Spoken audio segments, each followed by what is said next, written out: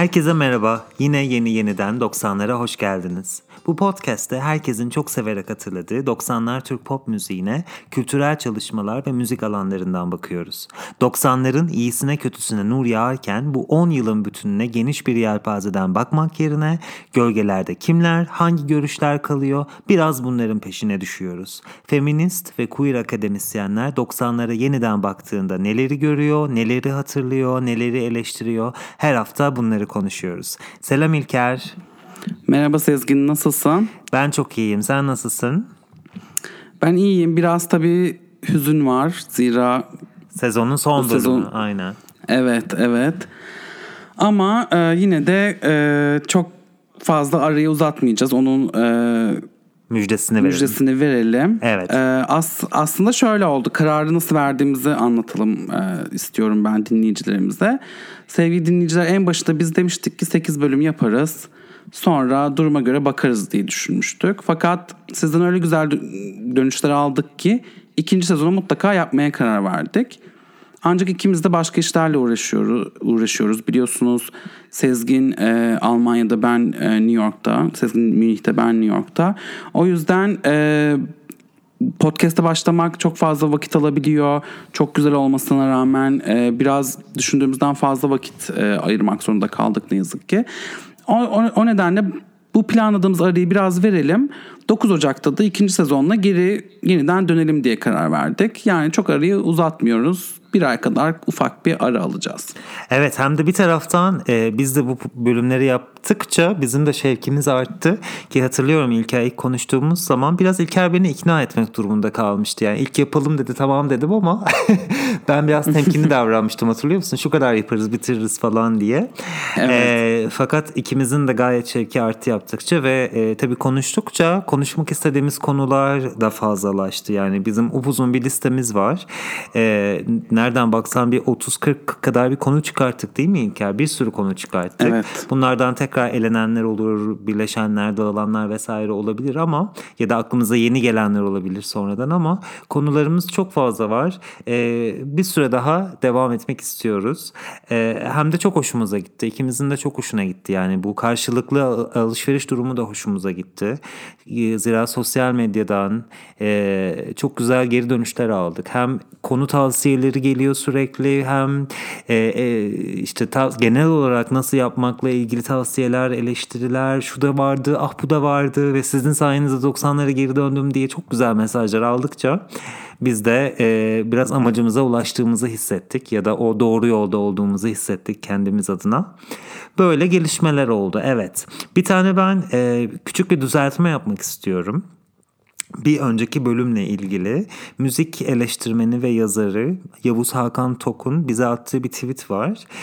Seden Gürel'le ilgili yaptığımız bölümde küçük düzeltmeler yapmış. Onları okumak istiyorum direkt aslında. Seden Gürel'in ilk 2 albümünde Sezen Aksu desteği yok. Halley 9. oldu ki biz 10. demiştik. Ve 90'larda erkek imaj çalışmasına en önemli örnek Mirkelam. Bu da imaj bölümümüzle ilgili. Sanırım benim en sonda sorduğum soruyla ilgili bir eleştiri bu. Ya da bir bilgi diyelim. Çünkü İlker, hatırlıyor musun bilmem, en sonunda ben şunu sormuştum. Bu imaj çalışmaları neden daha çok kadınlarda görmüşüz 90'larda ve kimilerini yüceltmişken kimilerinde bazı albümlerinde güme gitmesine dahi sebep olmuş ve bu konuştuğumuz isimlerin müziklerinden bağımsız hala son röportajlarına ya da haklarında çıkan yazılara baktığımızda bile bu imajlarını önce bahsedildiğini görüyoruz. İşte bendeniz deyince hep bir abajur sorusu soruluyor. Seden Gürel deyince beyaz şapkalı kadın diye önce bir başlanıyor genelde anlatılmaya. İşte bu neden erkeklerle ilgili de sırf kadınlarla ilgili saç baş mevzusuna indirgenmiş diye bir soru yöneltmiştim en sonda. Sanırım benim orada kastettiğim buydu. Erkeklerle ilgili de mutlaka yapılmış çalışmalar var. Robert Ataman'ın Kırmızı Takımı, Ayna grubunun Güneş Gözlükleri, Ali Güven'in İskoç Eteği ya da Mirkelam'ın sanırım favoriydi.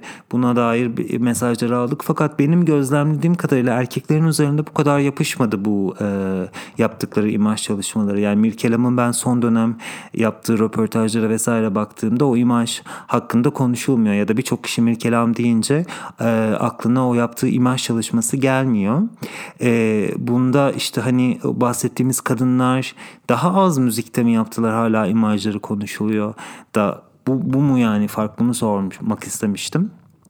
Bunu da böyle küçük bir düzeltmesini verelim istedim. Evet, ayna demişken ayna grubunun güneş gözlükleri, aslında ayna grubu güneş gözlüğünü takmaya devam etti. Ama tabii yine ayna güneş gözlükleriyle anılmadı. Hatta ne kadar devam etti? Şöyle bir anım var benim. Ayna grubunun iki solistinden bir tanesi rahmetli Cemil ile tanışmıştık biz bir keresinde Ortaköy'de, sanırım sene 2009 olması lazım. Okuldan çıkıp okulda tiyatro çalışmasından çıkıp gece 11 gibi filan Ortaköy meydanında içmeye gitmiştik. Orada işte gitar çalıyoruz bilmem ne, birisi çocuklar verin bakayım bu gitarı, bir de ben çalayım demişti. Bir bakmıştık Cemil abi, bana Cemil abi deyin falan demişti hatta rahmetli. Ve o zaman yani gecenin kör karanlığında Cemil abinin hala gözlükleri takılıydı. Bunu da anmadan geçemedim. Hani ayna ne kadar konumuza giriyor bilmiyorum. Onlar da çok önemli bir yani hayran kitleleri vardı en azından. Tabii. 90'larda. Belki onlara da bir gün değiniriz bilmiyorum ama sen ayna demişken, güneş gözlüğü demişken bu anımı hemen anlatmak istedim. Peki bugün 90'lar, aslında bugünkü büyük sorumuz neden 90'lar nostaljisi? Bununla ilgili de sorular aldık ya da tweetler geldi zaman zaman. Hani bir 10 sene sonra da 2000'ler meşhur olacak, ne olacak ki falan diye. Sanırım senin buna dair söylemek istediğin bir şeyler var İlker. Evet, ben işte yine öğrenci olarak oturdum biraz düşündüm. İnekliğim tuttu, çalıştım. Bu konuda evet, yani hani ben de tekrardan aynı zamanda yaptığımız podcast'ları tekrar dinliyorum bazen. Hani şurada şunu söyleseydim, bunu burada söyleseydim gibi durumlar olabiliyor. İlk bölümde 90'lar nostaljisini konuşurken aslında kimi şeyleri de eklemek istediğimi karar verdim. O yüzden de biraz bunu düşündüm. Aslında 90'lar neden 90'ları bu kadar nostaljiyle anıyoruz diye düşündüğümüzde benim aklıma iki tane konsept geliyor. Bir tanesi 90'lar pop müziğinin günü içerisinde çok yeni ve tamamen kapsayıcı olmasa da çok çeşitli olması. Bu da nasıl oldu? 90'larda siyasal erkin ve devlet sistemlerinin dışında tutulmaya çalışılan muhafazakar kesim ve kamu alanında sadece terörist yaftasına maruz kalarak konuşabilen Kürtlerin hala çeşitliliğine yer verilmiyordu. Fakat onun dışında yer alan kitle için, yani kimileri işte şehirli Türkler der, kimileri beyaz Türkler der, kimileri Sünni Türkler der, artık siz ne derseniz. Fakat onlar için muazzam bir çeşitlilik ve orijinallik imkanı doğdu. Özellikle sanat alanında, kültürel ortamda. Zira kültürel ortam 80'ler boyunca özellikle en başında 80'lerin 12 Eylül darbesiyle korkunç bir baskı altına girmişti. Hatırlarsınız diyemeyeceğim hani, ama okuduğumuz kadar, ben de hatırlamıyorum ama okuduğumuz, gördüğümüz, filmlerde izlediğimiz şekliyle bu baskıyla birçok aslında kültürel damar tıkanmıştı. Ve çoğu bilerek de kurutuldu. Özellikle protest müzik ya da yani koskocaman bir sol kanat zaten 90'larda tamamen kolu kanadı kırılmıştı. Bu noktada 90'lara geldiğimizde bir anda aslında bir değişiklik, bir kırılma yaşanıyor. Yani hem bir normalleşme süreci var 87'deki referandumla, işte artık eski siyasiler geri dönebiliyor siyasete. Hem 80 darbesiyle Cumhurbaşkanlığını ilan eden Kenan Evren artık çekilmeye başlıyor. Bu durumda da bu normalleşme sürecinde tüm kültürel alanlara baktığımızda yeni bir kıpırdanma oluşuyor ve Türk pop müziğinin aslında patlamasının nedenlerinden bir tanesi de bu kıpırdama, bu normale dönüş diyebiliriz 12 Eylül sonrası Türkiye için. O yüzden de aslında belki de hani biz çok küçüktük belki, ama o enerjinin nedeni biraz da bir 10 yıl boyunca baskı altında tutulan insanların biraz daha rahatlamalarına izin verilmesiyle alakalı. Katılıyorum. Çok güzel söyledin. Orada kesinlikle bir enerji patlaması oluşmuş ve müzikal anlamda da bence biraz değişiklikler olmuş. Yani zaten 90'lar pop müziği dediğimizde pop müzik kavramı da zaten yavaş yavaş ana akımda kendine daha fazla yer bulmaya başladı diye düşünüyorum ve özel kanalların da özellikle gelmesi, hani bir önceki bölümde konuşmuştuk, TRT denetimlerinin azalması vesaire sanatçılara daha kendilerini ifade ederken biraz özgürlük getirdi. Evet ve işte Yonca Evcimik'in abonesi sanırım milat olan şarkılardan bir tanesi. Yani bu bir değişim rüzgarlarını başlatan şarkılardan bir tanesi. Keza Sezen Aksu'nun Hadi Bakalım'ı 80'lerdeki müziklerle kıyasladığımızda büyük bir fark görüyoruz arasında. Ben 90'ları naçizane müzisyen olarak işlediğimde bir de şunu görüyorum, fark ediyorum İlker. Müzikler üzerine düşünülmüş. Yani düzenlemeler özellikle üzerlerine çok düşünülmüş. 80'lerde yok mu? Bu 80'lerde de var. Fakat 90'larda bu işlere anladığım kadarıyla daha fazla yatırım da yapılmış. Tuttukça demek ki albümler sattıkça prodüktörler daha fazla yatırım da yapmışlar. Hem enstrümanlara hem müzik yapan insanlara ve birçok enstrüman birçok albümlerde canlı çalınmış. Günümüz için büyük bir lüks bu ve birçok şu anda ana akımdaki birçok çalışma daha elektronik altyapılıdır mesela. Canlı çalınan enstrümanların sayısı gitgide azalıyor çünkü maliyeti yüksek. O zamanlar bir tane farkı bu olarak görüyorum. Ve tabii ki çok değerli müzisyenler, Onno Tunç, Uzay Heperi gibi çok güzel, gerçekten çok beyin açan düzenlemeler yapmışlar. Yani klasik hani pop müziktir zaten, insanlar hani biri kadar anlar anlamaz diye düşünüp de kolayına kaçmamışlar. Uzun uzun üzerlerinde düşünülmüş, şarkının melodisi devam ederken alttan başka bir melodi, alttan başka bir işte sazların başka bir şey çalması çok güzel, ince ince işlenmiş özellikle bazı albümler. Tabii ki hepsi değil. Tabii ki hepsini kapsayamayız ama böyle bir düşünülmüşlük görüyorum. Hem bestelerde hem düzenlemelerde ve keza söz yazımlarında da aynısını görüyorum. Sanırım o yüzden Evet. sadece şunu söylemek istedim. Sanırım o yüzden bir yerde biz de sanırım bunu retweet etmiştik. Yani hani birisi şey yazmış. 90'ları sadece özlediğiniz için dinlediğinizi düşünüyorsunuz. Ama ben 99 doğumluyum. Ben de çok severek dinliyorum. Gerçekten sanırım kaç doğumlu olduğu önemsiz olmaksızın birçoğumuza tekrar bu müziklerin enteresan ve hoş gelmesinin bence sebepleri biraz da bununla alakalı. Yani müzikalitenin yüksek olmasıyla alakalı. Evet, müzikalite işte yükselince aynı zamanda şöyle bir başka bir avantajı da var 90'larda ortaya çıkan sanatçıların. Güzel müzik yapıyorlar, üzerine düşünülmüş müzik yapıyorlar ve artık geçen bölümde de bahsettiğimiz gibi TRT'ye uymak zorunda değiller. Yani tabii ki de daha sonra Rütük gibi bir kontrol mekanizması geliyor. Fakat bunu da hani ablam bana hatırlattı bugün konuşurken. Özel radyoların ve özel kanalların çıkmasıyla aslında bu devletin ve plak şirketlerinin olduğu oyuna yeni bir oyuncu eklenmiş oluyor. Ve siz iyi bir şey yaptığınız zaman bu tip kanallarda yayınlayarak şarkılarınızı insanlarla buluşma olasılığınızı arttırıyorsunuz. Mesela tabii ki de 90'ların en önemli özelliklerinden bir tanesi kasetti, CD'di, albümdü. Bunu da zaten konuştuk. Ama aynı zamanda bunu ek olarak işte siz o A1'i çıkarttığınızda ya da B2'yi çıkarttığınızda o önemli baladı falan, bunları direkt insanlarla daha hızlı buluşturma imkanınız oluyor ve böyle olduğu zaman da tabii ki de iyi şarkı yaptığınızda da insanlar tepki veriyor. Olumlu bir şekilde tepki veriyor. O yüzden sanatçılar arttıkça, iyi müzik arttıkça, müziğin kalitesi arttıkça aynı zamanda onları başkalarına ulaştırabileceğiniz kanallar da artmış oluyor. Böyle de bir farkı vardı 90'ların hemen erken 90'lar diyebileceğimiz dönemin onun öncesindekinden. Bu şekilde de işte çeşitlilik ve yenilik bir anda tüm 10 yıla hükmedince biz şu an baktığımızda bu çeşitliliği ve yeniliği biraz arıyor oluyoruz. Yani daha hani tabii ki de o zaman da devletin baskısı vardı. Mesela daha yeni konuşuldu Ahmet Kaya'nın başına gelenler. Yani hani tabii ki de çok mükemmel bir ortam yoktu.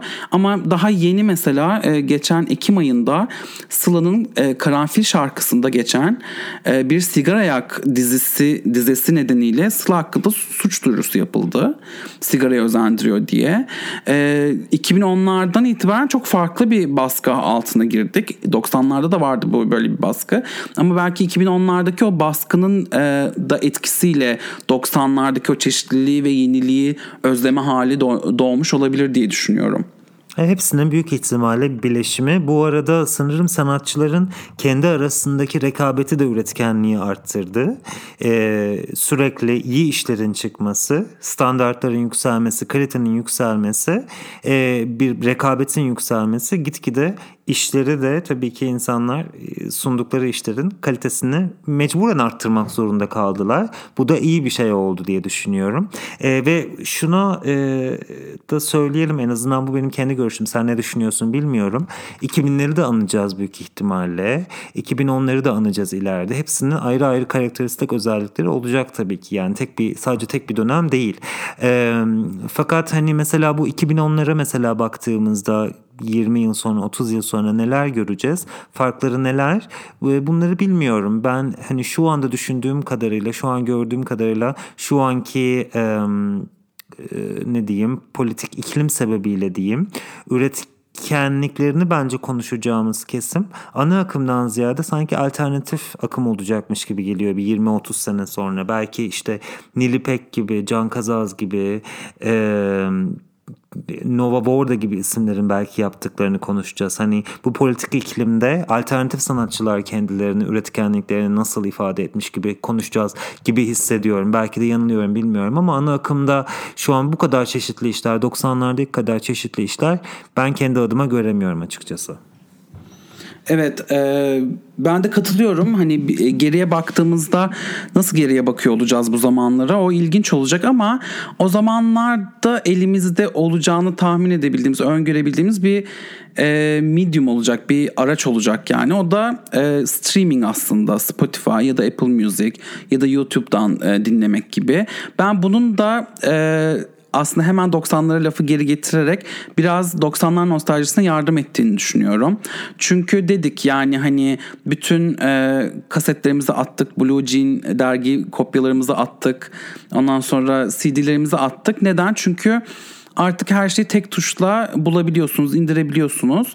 Ve 90'ları hatırlamak istediğinizde de her türlü şarkıya ulaşmanız çok kolay bu streaming sayesinde. Yani 90'ları aslında hatırlayıp onları çalmak, onları listelere eklemek çok daha kolaylaştı, çok daha hızlandı ve hani 90'ları yeniden sevmek de teknik olarak kolay. Onun da etkisi oldu diye düşünüyorum ve biz de evet, yani 2010'ları, 2000'leri düşündüğümüzde, onların nostaljisini kurmaya başladığımızda yine Spotify'a geri dönüp büyük ihtimalle diyeceğiz neler vardı, kimler vardı, ve kesinlikle indie diyebileceğimiz bağımsız müzisyenler bence de damgasını vuracak bu 2-10 yıla. Büyük ihtimalle evet. Tabii bilmiyoruz o zamana kadar da hangi müzik dinleme aracı kalacak. Bu da çok değişken bir şey. Yani sen de hatırlarsın, 90'ların başında ben CD diye bir şey bilmezdim. Kaset vardı bizde. Benim annemlerin zamanında kaset de yoktu. Kaset de o zaman için yeni bir teknolojiydi onlar için. İşte evet. Hep konuşulur ya, o kasetlerin bantları kopardı. Ben neler yapmadım o kasetlerle İlker. Hatta bir ara açıkçası kasetleri açıp gerçekten milim milim hesaplayıp makasla kesip bantla yapıştırmak suretiyle istediğim şarkıları arka arkaya getirmişliğim vardır. İnanılmaz. Ve ben şeyi hatırlıyorum, ilk CD lafını ilk duyduğumda, CD de neymiş falan diye hani konuştuğumuzda hani işte böyle işte istediğin şarkıyı atlayabiliyorsun falan dediklerinde beynim uçmuştu. Nasıl? Bir şarkıdan bir şarkıya pat diye atlayabiliyor muyum? Nasıl yani istediğim aynı şarkıyı istediğim kadar defalarca dinleyebiliyor muyum falan diye gerçekten beynim uçmuştu. CD teknolojisi geldiğinde ve o zamanlarda CD'nin son olacakmış gibi düşünmüştük. Hiç bu streamingler falan filan yoktu kafamızda. Gitgide değişiyor. O yüzden geleceğe ne olacak? Hiç öngöremiyorum. Spotify'ın bir adım ötesi ne olur? Ben şu an öngöremiyorum kendi adıma. Daha fazla nereye gidebilir? Ben de merakla bekliyorum. Spotify listeleri, YouTube listeleri konusunda katılıyorum sana. Sadece tek dezavantajı ne yazık ki bu platformların biraz manipüle edilmeye müsait olmaları zaman zaman. Bununla ilgili güzel yazılar da çıkıyor ara ara. Evet. Böyle sorunlar, birkaç küçük teknik sorunlar var. Fakat bununla ilgili de şunu düşünüyorum. İşte 90'larda da o zaman da çok masum değildi. Yine aynı şeyler oluyordu bence ama farklı şekillerde oluyordu. Hani o zamanlarda da işte atıyorum Kral TV'ye parasını verip çıkma gibi bir olay hep dönüp dolaşıp laf oraya gelir ya da listelerde kim bir numara olacak. O da aynı şekilde manipülasyon ya da benzer şekilde manipülasyonlardı. Bize sanırım dinleyici olarak düşen sorumluluk gerçekten de istediğimiz sanatçıları arayıp bulmak, dinlemek istediğimiz müzikleri arayıp bulmak ve onları sadece medya aracılığıyla değil, kulaktan kulağa dediğimiz kendi aramızda da yaymak bence dinleyici olarak bize düşen sorumluluk. Evet, ben de onu diyecektim. Yani bu biraz daha aslında dinleme halini demokratikleştiren ve aynı zamanda insanların da müzik üzerinden konuşmasını sağlayan bir şey. Yani siz hani ben bu şarkıyı çok sevdim diye paylaştığınızda hani belki birisi onu dinlemeye başlayabiliyor ve hani bu şekilde evet yani hani Spotify'ın işte size sürekli algoritmalarla dayattığı ya da hani başka şekilde sürekli aynı şarkılara, aynı sanatçılara maruz kalıyorsanız bunu kırabileceğimiz şeylerden bir tanesi biraz daha aslında birbirimizle müziği paylaşmak, bulduğumuz yeni şeyleri arkadaşlarla paylaşmak. Bu kesinlikle ben de buna katılıyorum. Hani o yüzden her teknolojinin hem iyi hem kötü yanı var.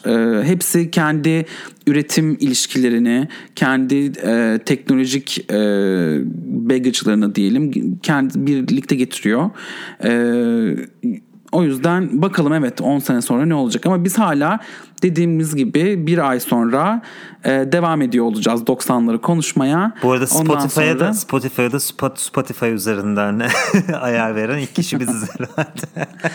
Yok bence başkaları da ayar vermiş diyor. Ayar da verdiğimizi çok sanmıyorum. Ne kadar bizi dinliyorlar, şey yapıyorlar bilemiyorum ama en azından biz hani kendimiz düşündüğümüzde yaptığımız iş hakkında iyisi de var, kötüsü de var yapılan şeyin, kullandığımız araçların.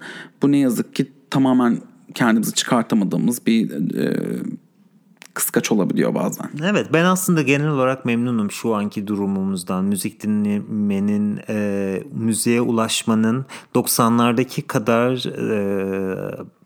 zor olmamasından diyeyim ki o zamanlar çünkü kaset CD bence çok ucuz şeyler değildi ya da benim değildi, kesinlikle çocuk değildi. aklımda çok ucuz kalmamıştı.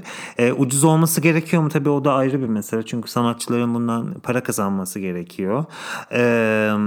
Fakat şu anda müziğe ulaşmanın, müziği dinlemenin bir tık daha kolaylaşması açıkçası hoşuma gidiyor. Sadece sanatçıların tekrardan yani aslında aynı o zamanlar işte plak şirketleri albüm satışlarından para kazanıyordu büyük ihtimalle. Şimdi de bu platformlar kazanıyor bu paraları daha çok. Yani Spotify'dan vesaire sanatçılara giden paralar çok cüzi miktarlar eğer milyonlar dinlenmiyorsanız. Ama bunlar ayrı konular evet. 90'ları biraz aşıp sanırım günümüzle bağlamaya başladık ama buradan toparlayabiliriz diye düşünüyorum. Evet. Benim hani 90'ları neden böyle seviyoruz ve hatırlıyoruz konusundaki düşüncelerim bu kadar. Sanırım artık bu bölümün de sonuna yavaş yavaş geliyoruz. İkinci sezon hakkında ikinci sezonu ne yapacağımızı konuşmadan benim bir iki tane kişisel sorum var. Eğer yanıtlamak istersen ben sana bunları sormak isterim. Evet, seve seve. Yani sonuçta hani bu 2 aydır bunu yapıyoruz. Her hafta bir bölüm çıkartıyoruz. Bunu yaparken ne öğrendin en çok, hem 90'lara dair hem de kendine dair? İki soru sormuş olayım bir anda. 90'lara dair ve kendime dair. Öncelikle şunu fark ettim. Birçok şeyi ben kendim de unutmuşum. Araştırırken fark ettim. Birçok ne kadar zengin, ne kadar çok fazla şey varmış ve beynimin içinde açıkçası ne kadar çok şey varmış, bunu fark ettim. Bir anlamda da buradan sana teşekkür etmek istiyorum bu vesileyle. Çünkü bunlar bir hani herhalde bir ağırlık yapıp beynimde de kafama ağırlık yapan şeylermiş. Bunları en azından bir hani bir vesile olmuş oldu. Bir bir kullanmış oldum.